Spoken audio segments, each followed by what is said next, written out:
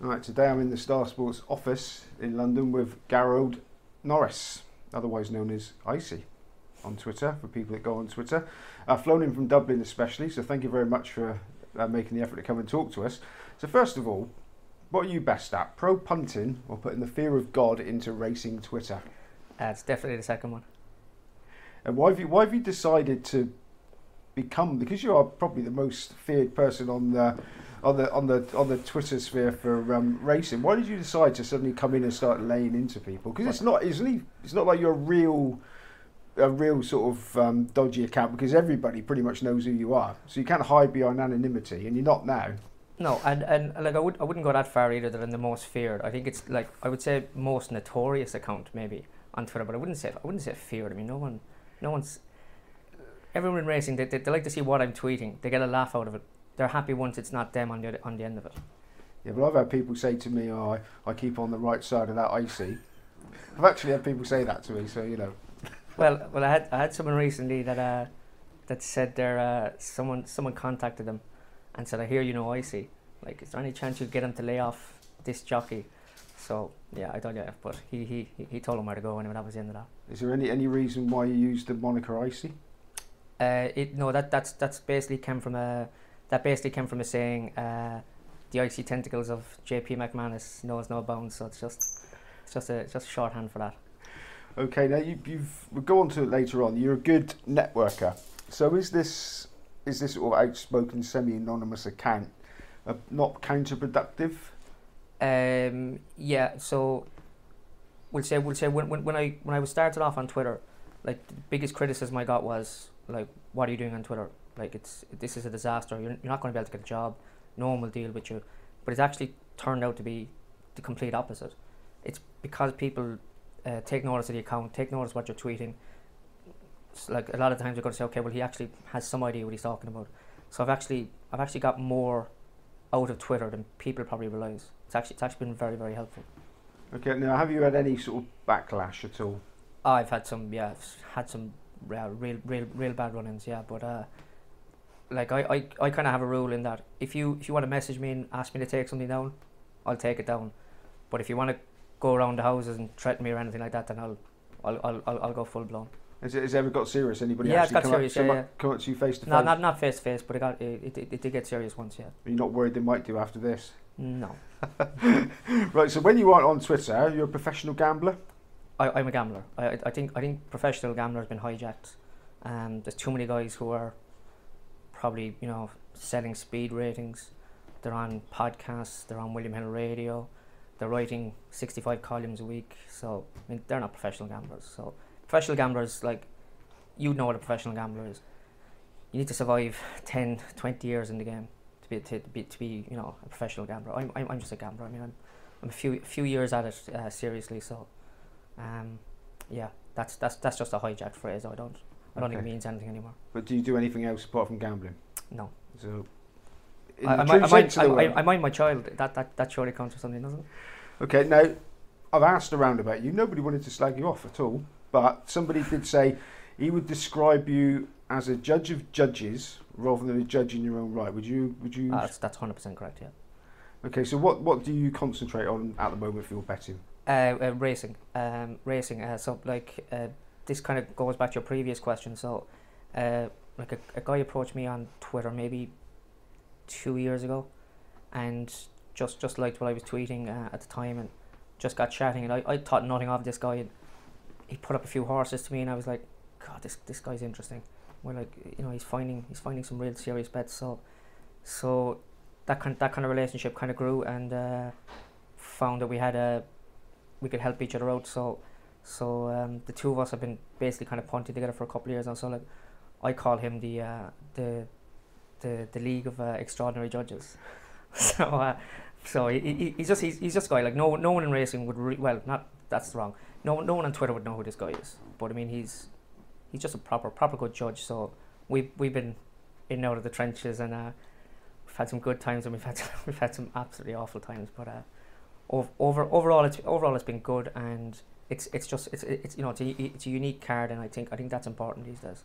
So is your edge getting a good network? Is that? Yeah, absolutely. Yeah, absolutely. So you're not sort of sort of get your head in the form ratings, that sort of thing? Or do you No, just I mean, literally rely on- I'm not oblivious to the form book. I mean, I'm not stupid. I mean, I mean, most of my tweets are straight after a race, and I can call something pretty accurately. But I mean, am I a form judge? Absolutely not. Right. Okay. Like, So, I wouldn't wake up in the morning and pick up the Racing Post and try and make a pay myself. No. okay. And you wouldn't with your judge of judges, you wouldn't sort of have a conversation with them about his selections. You just take them. Oh no, we'd absolutely have a conversation. Yeah, I mean, that's how you, I mean, that's how you you learn yourself. It's so yeah. He takes me through every selection, and like we'll chat about races and that, and yeah, he's definitely helped me be a better judge. Right. And is there a lot more to that than just basic form study? In terms of. With what he teaches you, knowing how to bet, or what are there any sort of with this yard, if this drifts, we'll leave it alone, or that sort of thing, or is it purely taken on face value by? No, it'd be more face value and form. So if the market goes against us, we don't really panic, and if the market goes with us, we don't necessarily think we're right. It's more like I would say that what we have in common is we're both quite nuanced in. We'll just kind of see, okay, well this is actually what this is. So if the market goes from 5 to 7, well, we still want to bet it. It's still what he's seen is still there. So let's just bet it. And he's a value guy, so would he say this is a minimum price? Yeah, he's absolute minimum price. Yeah. Okay. Now you sent me your CV, which most of it we couldn't even repeat because some of the things on it were goodness gracious. But you had a torrid time working for bookies. Is the basic outcome of that. Well, that's your interpretation. Well, I mean, I read it. It wasn't like a smooth career path, was it? No, absolutely not. Well, for example, I hope you don't mind me mentioning this. You were sacked by Ladbrokes because hold on. Hang on, let me finish the question. You put your prices up on the Betfair forum before they published them. No, I wasn't sacked. I was demoted. There's an absolute massive difference between the two. So why did you do that? Because I think I was about 6 months in the job at the time in Dublin head office, and like you can imagine I was buzzing. Like, I mean, this was really like this was just an amazing job for someone like me to get that was like big into betting. So I was big into golf as well at the time, and I just got carried away. I have no idea what my thought process was, but I do remember going into the meeting with HR and my manager at the time, and I basically just put my keys up on the table, and I just said, "This isn't going to happen, is it?" So I said, "My position is on Tenable, isn't it?" And he was just like, "Yeah, this has basically gone up to the board in Ladbrokes, so yeah, you're done." Okay, now after not being sacked by Ladbrokes, you also weren't sacked by Paddy Power, and you sent me evidence. No, I definitely wasn't sacked by Paddy Power. That's just something people like to throw at me on Twitter, but I was 100% not sacked by Paddy Power. So what did happen with Paddy Power? Well, I mean, look, Paddy Power was fine. I did a good 4 years there. Well, I had a good 3 years there. Last year, not so much, and just came to a head, and I basically angled to get redundancy, and yeah, so I took a chance. Okay, and you worked with some good people there. You must have learned quite a bit. Oh yeah, worked with some brilliant people there. Yeah, that was like that. I would say the first 2-3 years in Paddy Power was definitely my most enjoyable time in the betting industry. But look, nothing lasts forever. And at that time, it was more people was. I don't know if they still do it. People were still creating markets and pricing up races. Well, yeah, well, Paddy Power owned that. I mean, they were pricing everything. Like they had a compiling team. I was on the risk team, and yeah, it was real good working there. And they were still laying winning punters. Well, it kind of changed over time. I mean, when I started working there, they were laying like massive bets in the shops and that. But I mean, you quickly realise you can't do that in the UK. You're just getting rolled over by syndicates. So yeah, it changed over time. But I mean, yeah, they were laying bets. Mm. So when you started working there, fairly sort of inexperienced, were you surprised by the number of people? I wouldn't say I was inexperienced. I mean, I wasn't green or anything. I mean, I was pretty up to I was up to speed quick enough. For all that I didn't have any real online experience. Yeah. So what I was going to say, were you surprised by the number of people that were really had the game by the gonads and were winning? Well, you're forgetting that punters? you're forgetting that I was coming from Ladbrokes. So when I was coming from Ladbrokes, I could see all the real big the real big players what they were doing. So Yeah. if anything, I could see less than Paddy Power. Right. Okay. And were the you said the big players? Everybody thinks that, but were the people sort of chipping away under the radar that had a really good strike rate that you were sort of impressed by? Yeah, well, there was one there, and he. I mean, people could guess if they want, but I mean, it's he works for At the Races, but I mean, no one knew who he was at the time, but yeah, I spotted his account fairly quickly. Okay. Now you were adverse, you tell me, to being told what to do by people in charge. So was that basically left you no option but to go on your own and be your own man? Yeah, in the end, probably. I was probably my own worst enemy at times. Yeah, and yeah, I probably like I'm probably always kind of around the line, and you know, eventually when you're always around the line, you're going to fall over it. So yeah, so I was probably the orchestrator of my own downfall there. And do you regret any of the things that happened? Any of that? Would you wish you were still there working for the big firm? No, because it just, I mean, it just worked out well for me because, I mean, would say the 2 years after I left Powers, or 2-3 years after, I mean, that was just brilliant. I mean, it was absolutely brilliant. I was just going around Dublin betting. It was, you know, it was fun. You could spend time with your missus, whatever. You know, you're not going home stressed about work. You're just yeah, it was just good fun. So were you already gathering your contacts while you were still working with Paddy Power? I mean, no, I mean, like I was doing that long before that. I mean, the first guy I got into contact with was a guy called Brian Hartigan, and like I went to meet him in Cheltenham when I was, I'd say, 18. It was when Easterbrook was going for his 4th champion hurdle, and obviously he pulled up. But I mean, I went to the trouble of going to Cheltenham, like, to meet this guy, and like eventually I kind of said, you know, can we swap, you know, horses and that. So I mean, I was always at that sort of thing. But yeah, I mean, of course, like obviously when I left Powers, I mean, you go and you try and tap up a few people, and you know, try and say, okay, well, you know, I could help you with this. Can you help me with that? So that's the only way to win at the game, I think. And you said to me that your main aim, and it's still your main aim, is to survive. Oh, just survive. I mean, I don't want to be like I'm never going to be Tony Bloom. I'm never going to be Harry Finlay, the good version. So yeah, I just want to survive. Just get a wage like anyone else is working.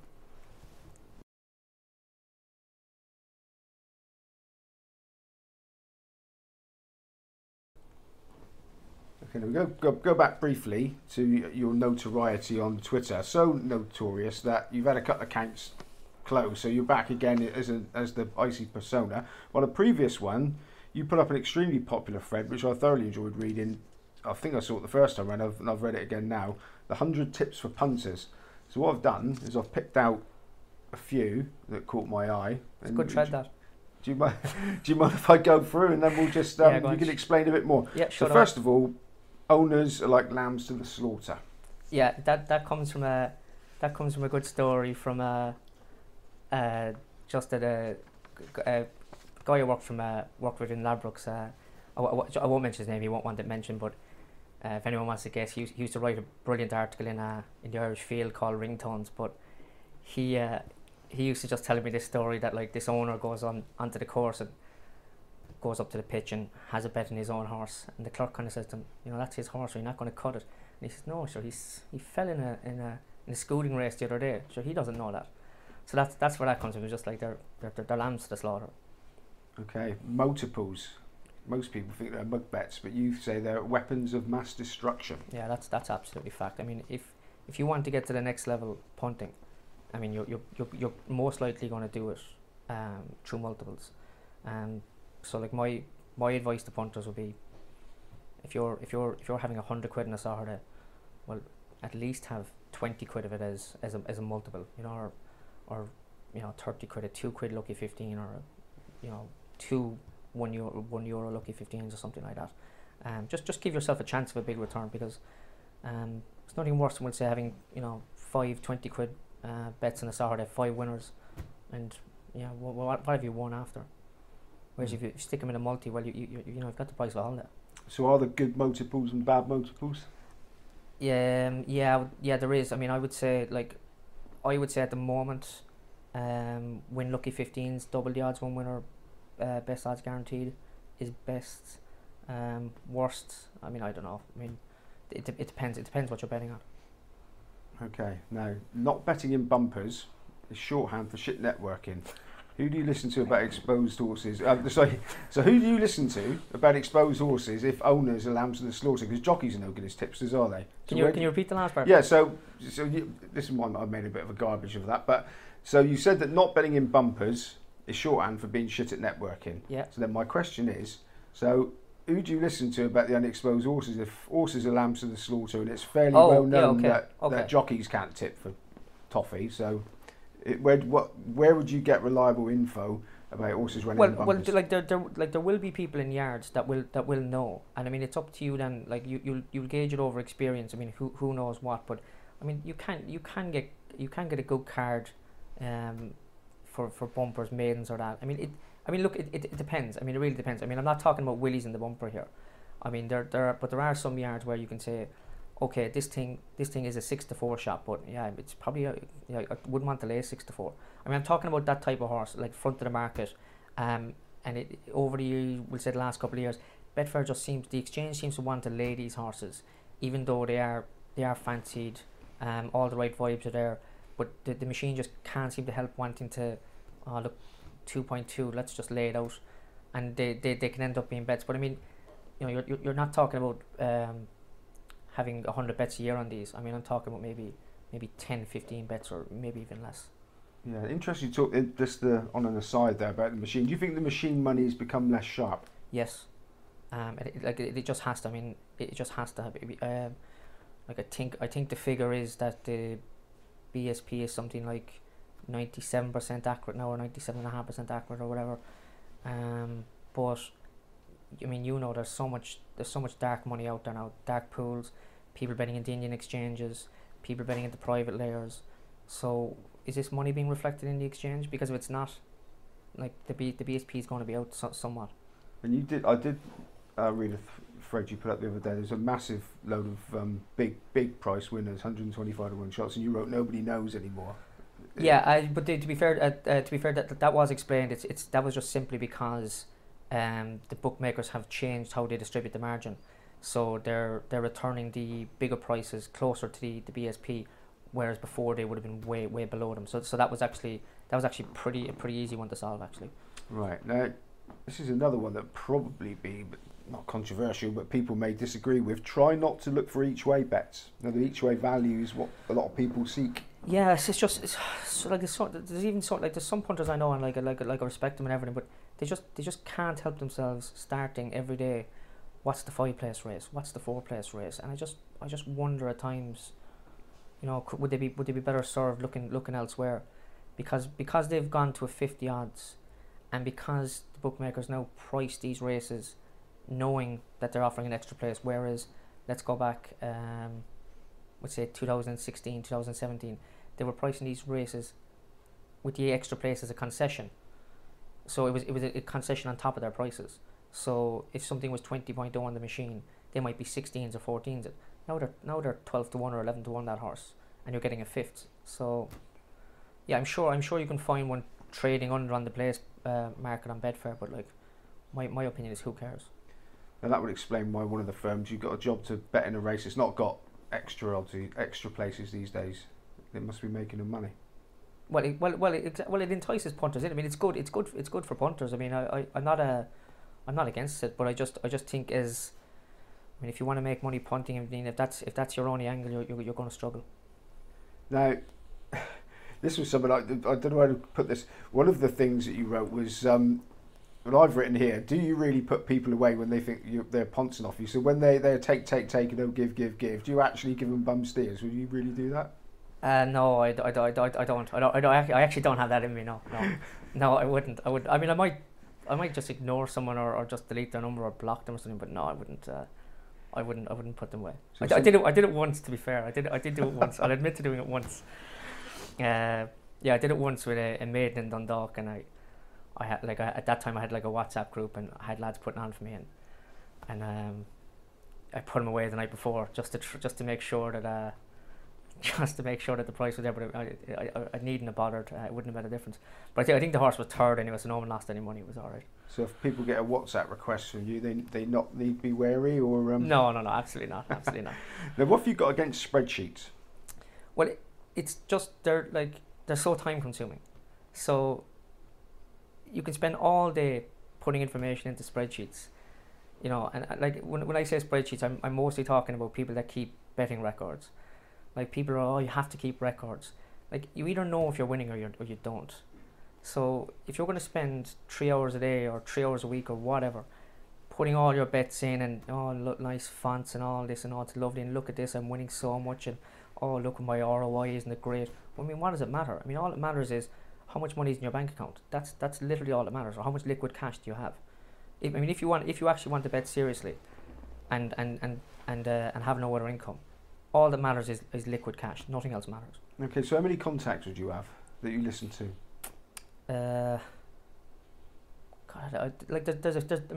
there's a few, but I mean, you know, some are like 4 bets a year, some are, you know, 4 bets a week. I mean, it depends. I'd have a good few, but you know, guys go hot, guys go cold, so relationships can just run out, or you can think this is the best thing ever. I mean, it's never a fixed number. But my point being, how do you know where you are? How do you know when they're running hot and cold? If you've got a lot of contacts, wouldn't it be better to have it all on the spreadsheet so you think, well, he's having a bad run, but he's still X amount in front. Right, but then you could get rid of a guy just because he's having a lean spell.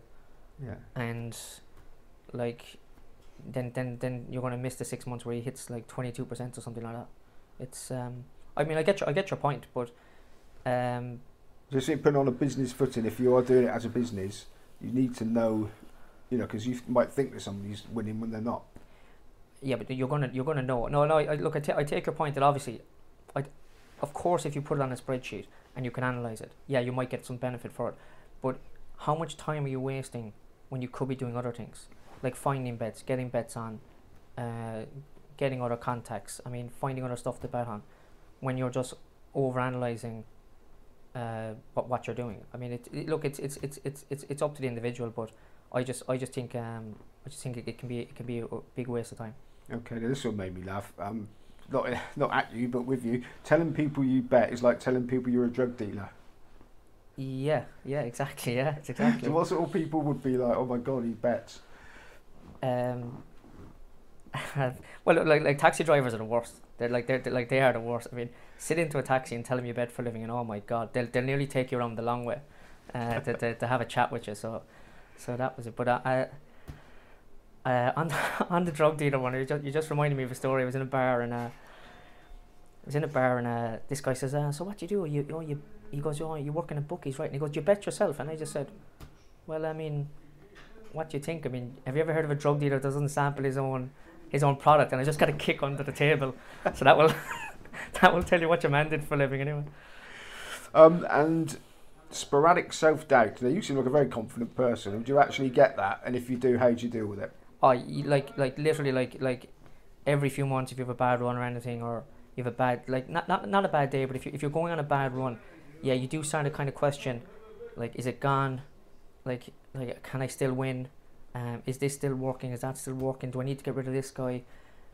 Do I need to change? You know, you start to question everything, and like that's why like a spreadsheet. I don't say how a spreadsheet is gonna help out. You kind of you either need to know or you don't know. But yeah, I mean like next year. I mean, I'm sure I'll start next year and go, well, okay, well, how am I going to win this year? Because I mean, we'll say this summer was a disaster. So you're kind of thinking, okay, well, how can I set myself up into this summer to put myself in a position where it's not a disaster, you know? So I think you have to have that doubt, though. Yeah. You have to have it. I mean, if you're okay, right? If I go on a good run, okay, the chest is out, you know, I'm walking around like with a god complex, which sometimes happens. But then the opposite will happen, where you like I've had 3, 4, 5 losing months in a row, and well, what do you do then, you know? So of course you're going to doubt yourself. So you've said you've been doing it what you consider a relatively short period of time. It's quite a long losing run. I mean, you must have a fair bit of self-belief there to be able to go 4 or 5 months. Yeah, I mean it's like it's bordering on insanity sometimes when it goes that badly. But you know, at the back of your mind, you're just like, yeah, look, I'll turn this around. I will turn it around, and yeah, that does help.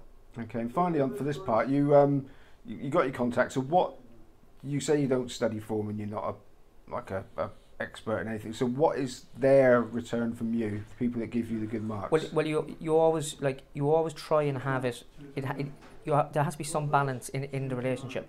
So we'll say the guy that I'm doing the racing with. Well, I get his bets on, and you know he's got issues with like pulling the trigger. So you're trying to help him. You're trying to help him be a better punter. So he's gaining. I'm gaining. That's a good relationship. With other guys, then it can be a bit harder because, well, maybe I don't have enough to offer them. So I mean, guys like that, you just try and do them a favor. If they ask you for a favor, you just do it. Or I mean, you have to, but you have to have a balance, because if you're on the take all the time, well, they're just going to cut you off, or they're going to put you away. So yeah, if they've read your 100 Commandments, they might do. Yeah, definitely. Yeah. I've definitely been put away over the years, like 100%. Like. Yeah, one of the things that you said to me when we were talking, well, between segments here, is don't knock yourself out, stay in the game. Yeah, so that's just an old phrase. A drinking buddy of mine, we used to always say, it's just like just stay in the game, because it'll turn and you'll go on a run. Like don't knock yourself out and doing your tank, kind of just chasing things. Just wait and stay in the game, and the bet will come. You back one winner, then all of a sudden you start rolling again, start going forward. Like the old betting shop, trying to get out on the bumper. Oh no! Stay away from that chasing. Now we're going back to your rules of betting. You said a skill isolation is not as good as being average at a lot. So if you concentrate on one thing, if you're average at a lot of things, you explain that a bit more. Well, so if you're like I think this kind of affects the especially the speed figure sectional guys. I mean, there's nothing wrong with that. I mean, it's a good angle. It's a nice way to analyse the game. But if you're relying on that for bets, well, you're stuck then with, well, is there someone doing it better than you? And if there's someone doing it better than you, well, you're not going to make any money. So you should just have that as one part of your analysis, and then like, okay, well, what's the rest? But like if you're like a good example would be, if I tried to build a racing model tomorrow, well, great, you've built a racing model, but there's probably 10,000 people better at building a model than me. So what value is it? So if you're doing anything niche like that, like speed figures or ratings or anything like that, well, like, are you going to be in the top 200 people doing it? Like, it's unlikely. So you're better off to be more balanced and have a range of way of looking at races, or looking at sports and looking at markets, and go from there. Okay, when you say building a racing model, what do you mean? Well, I'm just saying like guys that build algorithms to bet on racing.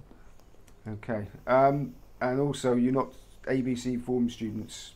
You're not a fan. No, I love those guys. I love those guys, because they're just on Twitter every night, and it's like, oh, look at this horse. He's back below his winning mark. He's got a claimer on. He's 7-1, and like it's already priced in. Like, I mean, it's just what's your angle? Like, there's no angle. Now, one that sounds quite sinister, and you did touch on it in the previous. Didn't pick you up on it then. We pick you up on it now. Dark pools. What's this about? Well, it's just like we were talking earlier about the how efficient is the BSP at the minute, and there's definitely some doubt out there with the smarter people that I would talk to as to how efficient it is at the minute. No, I'm not saying it's inefficient, but if you're grading all your bets against BSP, well, fine, it's a good way to do it, but yeah, I wouldn't be convinced that every BSP is as pure as maybe it was 2 years ago, because best way I can say it is, the smarter your money is, the less likely you are to put it into the betting market, into the Betfair, or into a bookmaker that might move it into Betfair or into the market. So you're always looking for a darker way to do it. So you're just trying to move it, like I'm sure there's a lot of these WhatsApp private layers. Like, I bet they're getting ran over more money, and some of them probably don't even know it. It's getting mixed in there, because you always just want to move your money where no one's going to take notice of it. And is that going to be more of a case now that is difficult for you to get big lumps on because of the checks and the affordability and that sort of thing? Yeah, I don't worry about that stuff because I mean I'm not a massive punter per se. I mean I'll turn over a good chunk of money over the year, but I mean I'm not looking for massive bets on any one horse. I mean I just like to, I kind of have, you know, I kind of grind away, and then okay, if there's one I'll have a go, but I'm not looking for that size bet every time. So I mean it's not really a problem for me. But you said earlier that survival is your main thing. Yeah. But do you want to go on an constantly up trajectory where that's going to be a problem for you at some point? Well, yeah, of course you'd like to, but the reality is that like once like you're saying earlier about you know having the self-confidence when you're going bad, like I also get doubts when I'm on a really good run, because I'll go, this can't last, this won't last. So you back a couple of losers, then you go, oh God, is that it now? Has it turned? So you know it's just going to be peaks and troughs. So like, can I spin it up to a massive amount? I don't know. I mean, I'll be happy to just grind it out. That'll do me. Do you think it's possible to become that steely person where those sort of thoughts don't creep into your head? Would that make a perfect gambler if you just try to be like Mr. Spock and think logically? I don't know, because like I suppose I mean isn't that what we'll say a quant is doing when they're betting? They're just betting numbers and they're being completely cold, but don't they then kind of lose some nuance as well? So yeah, I don't know. I mean I could argue either side of that. Okay, now something that anybody over the age of you would be pleased about, seeking out elders. Why do you want to seek out the old boys? Because that's where the experience is. So they're the guys that, you know, they're the guys that have, you know, they've lost every way. So like if I'm talking to a guy that's 18 or 20 in betting, I can tell him a lot of pitfalls, as well as the same way as if I talk to the guys who are 20, 30 years punting. You know, they're going to have a lot to teach me. And like a good example is when I left Penny Power that time, a guy contacted me and he was like, you know, could we do a bit of work together? And we ended up I'd say we ended up working together for maybe 2.5, 3 years, where we just had 50% of each other's action. And like he was 16 years punting at the time, and I mean like he taught me so much about just that like surviving, and you know when it's going bad, you know, tell the missus, you know, we have to tighten the belt, and you know all these things. And like he'd say to me, like, you know, he had to reinvent himself 4 or 5 times, and he says, you know, don't worry if you have to do it. And you know, he just like maybe without his advice I wouldn't have lasted. I wouldn't have survived. Maybe I'd have been out of the game much quicker. But you know, so that's why it's important. You know, you just can't beat experience. And anyone whose brains you would like to pick or like to have picked and haven't or won't be able to now? Like in terms of punters. Yeah. Oh, well, I mean, there's only one, isn't there? The great man. That's it. End the question. I'm not going to guess. I'm assuming that's Barney. No, the great man. Oh, stop. Who's the great man? JP. Oh. JP. Well, you don't think Barney was a bit shrewder? No, he was. But I think he's told his story though. JP's never told his, really. No. No, I mean, God, yeah, of course. I mean, Barney's still number one, but to be fair to me, at least he's put a bit down on the record, whereas the green and gold, not so much. You think that's ever going to come out? No, never. Right, now the real bits of advice that you didn't include, because I know what you professional punters or punters that aren't professional but do it for a living are a bit secretive, so there must be a golden rule that you thought, I'm not going to share this with these people. No, but the like if I was like, you know, if you said like, well, if you were doing the list now, what would be like, you know, what would be on it? But like the one thing, and it's literally the biggest mistake I've made in the last 2 years, and it's has it happened to me twice? It's definitely happened to me once, maybe twice. But when you get a contact, right, and he's just gold, right, and you print it, and you get the God complex, and you think you're never going to have a poor day again, and you start, you know, you just start like, you know, you're betting like maybe 5 times more than what you were and everything. It's look, which is fine, right? Because you're on a hot streak. You know this guy is absolute gold dust, but then you forget well, what was the other stuff I used to bet on? Because you're just so focused on this because it's so good that you lose sight of what you were doing on a day-to-day basis because you're just so focused on that. And then when that goes wrong, you're just kind of left naked because you're, God, how used I bet before? Because you just forget. You're just like, oh God, what used to be my angle? So I definitely got caught with that where, it was maybe summer 2 years ago where, I mean, like we were the warmest money in town for a while in what we were doing, and it was brilliant. But when it turned and I kept the pedal down, and it was a costly winter, and you get to Christmas and you're like, God Almighty, what am I going to do next year? Like, I mean, geez, can I even remember how I used to bet? Or am I going to stick with this guy? Or so, like to summarize is don't go all in on one. Don't go all in on one angle, one contact, one method. Make sure you keep your eye in on the rest of the stuff, because there's always going to be bets there. Okay, so it sort of leads on to some of the questions I had there. Really, how near to the edge of the cliff do you get before deciding not to follow somebody over it? Oh, I've been over it. I've gone over it with him. And we're still off it. But no, I mean, look, you either believe someone's good or you don't. So yeah, I'll just go over the cliff with them. I don't care. So you can't be sure that a red hot news source isn't just having a purple patch until you find out the hard way. Yeah, but I mean, at the same time, you have to go. You have to go through those bad times as well, and you have to, like, if you just sack off everyone after a bad run, well, you're just going to be left reading the Racing Post every day. So yeah, I'll stick with them. Provided I'm convinced that they're good. Okay, now you've given punters a lot of advice, useful advice there. Now I want just a few practicalities. So, I mean, when you started, can I say sort of a figure that you started with for your redundancy money, or do you just want to be ambiguous with it? Because I'll leave it with you. But when you started, you had your redundancy money. Yeah. That was it. That was all I had. And you also had to live on that as well. Yeah. So like the funny thing about working in a bookmaker is you have an awful tendency to end up skint every month, no matter how good the information you're getting. So it can actually be an eye opener when you leave the industry that now you actually have time to bet and try and do it correctly. And all of a sudden, like after I left, I was like, God, I actually have money now. Like when I was working, I had no money, and now I have money. It kind of doesn't make sense. It's the opposite of what you would think. But basically, when I left, I had the redundancy money, and don't get me wrong. I mean, I had no idea how long I'd last. I mean, I was kind of thinking,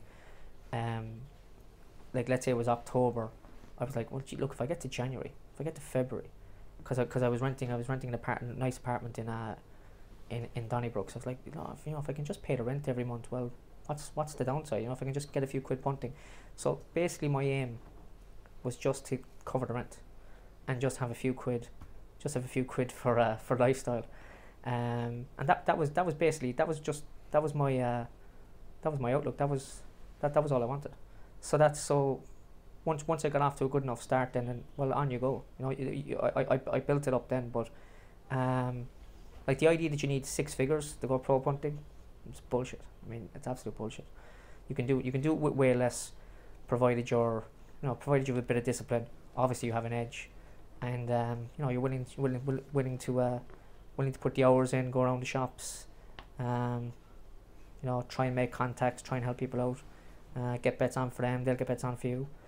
You can earn a wage. Okay, you might not accumulate money very, very quickly, but your rent's going to be paid every month. You're going to be fine. That's interesting. That's going to go back to you working in a really lively trading room. Yeah.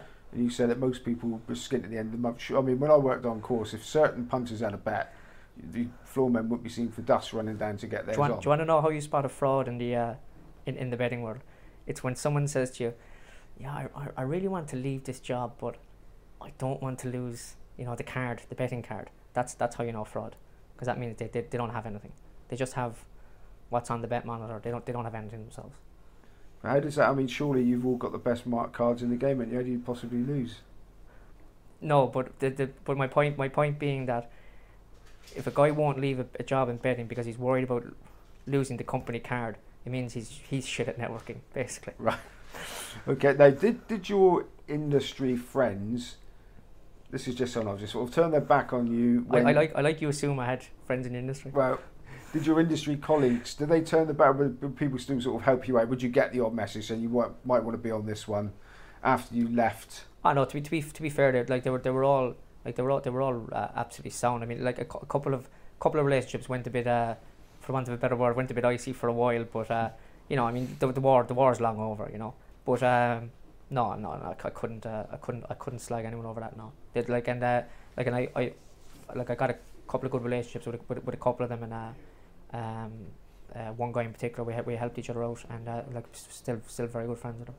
You mentioned earlier about the shops. I mean, you're in Dublin. I know it's a big place, but I assume they all know you when you walk in. No, absolutely not. No? Absolutely, they might know, but no, absolutely not. I was very much stay under the radar. Stay under the radar. Well, yeah, Don't be greedy. I mean, that's the biggest mistake in betting is greed. You've heard that one, haven't you? The 7 sins of betting. No, tell us. Greed, greed, greed, greed, greed, greed, greed. Okay, so without being greedy, then you've got you said before it's about how much money you've got in the bank. Basically, you can get your hand round. So you've got a double maximum that all your contacts have put up. What percentage of your tank would you really open your shoulders and have on? Well, too much, definitely. Yeah, we just too much. Like it would depend. It would depend, but like I kind of. Is it only too much if they get beat, isn't it? Yeah. Well, I kind of had a like. I did mention this in the 100 tweets that like it's the maximum. It's where you'll win enough that you're not sad that you didn't have more on, but you didn't have enough on that you're like when it gets beat that you're on the floor. So but I had a real threshold for pain in that like if I lost $3,000 in a day, like that hurt. More than that, yeah, that was too much for me in any one day. Like I remember going for a drink with a guy and I'd done in 7 one Saturday. And I took it as well as I could take it, but I mean I doubt I'd done in much more than that on any one day. Like 3K was kind of my that was my that was my pain threshold. So I tried not to go over that. And on the other side of the coin, what's the best day? Well, obviously it would be like, you know, getting up a multi or whatever. But we'll say like leaving out multis, maybe like a bonanza day would be a 10 grand day. But I mean I don't know how many times I hit that, but it wouldn't have been many. No, I wouldn't have thought. Did you swagger into the betting shop yourself to pick the money up? No, never, no. Absolutely, I'd always send someone else, or I'd come to some arrangement with someone that wanted cash, or I'd never. I actually hate collecting money. I hate it. Don't ask me why, but I'm allergic to it. No, underneath this sort of carefree persona, you're actually a family man. Yeah. So, I mean, when you've had it spark off, do you put 10 grand in an ISA and for a rainy day or something like that? No, I put it in like I put the money in like a tin at home, and then I come back every day and there's just more and more missing out of it. I mean that's just everyone, isn't it? That's how it works for everyone. You know, you win it, she spends, and you have to start again.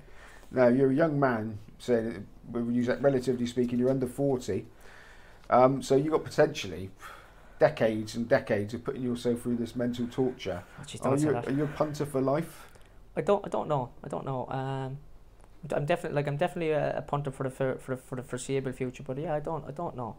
I mean, it would just depend. I mean, if there's still a wage there to be got punting, yeah, I'll do. But if like, I'm not going to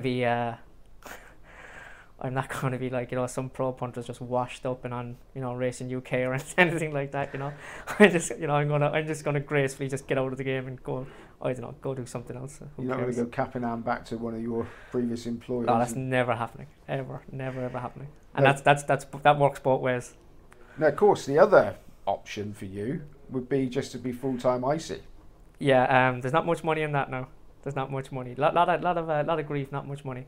So I'm interested in a bit more this icy persona. I mean, how you've got a good skill of sailing as near to the knuckle as you can get without actually getting yourself into serious trouble. I mean, why? You said you want to be under the radar, but everybody knows it's you. most people know it's you. So why?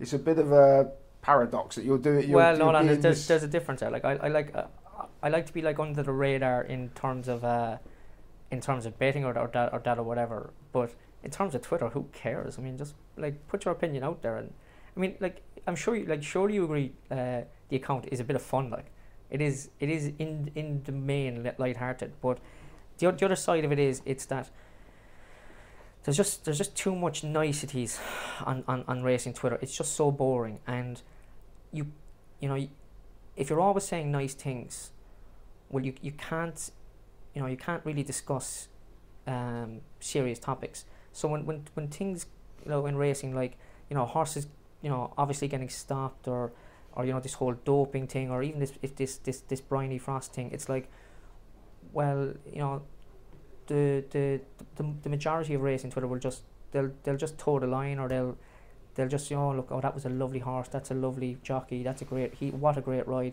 but they don't want to call out the bad things when they're there. So I mean the IC account is basically the other end of the spectrum, where it's just 100% cynical, everything is crooked, everything is bent, and I mean look, people get a kick out of it. No, I was going to say, surely you could be better spending your time with your head in the form book or whatever, picking winners. But we know now that it's your contact. So you said before, but it is fun as well. I mean, I do laugh at my own tweets. I mean, I'm not sad enough to, or I am sad enough to admit to that. Like, so is it a way of releasing the pressure? Yeah, exactly. Yeah, it's just good fun. I mean, there's nothing like a good hour on Twitter just smash the place up. Well, on that note, Geraint Norris, thank you very much. Pleasure. New Betting People interviews are published every week at Star Sports. Exclusive interviews with the key people from the world of sports betting. Check out our full library of interviews at starsportsbet.co.uk. BeGambleAware.org. Over 18 only.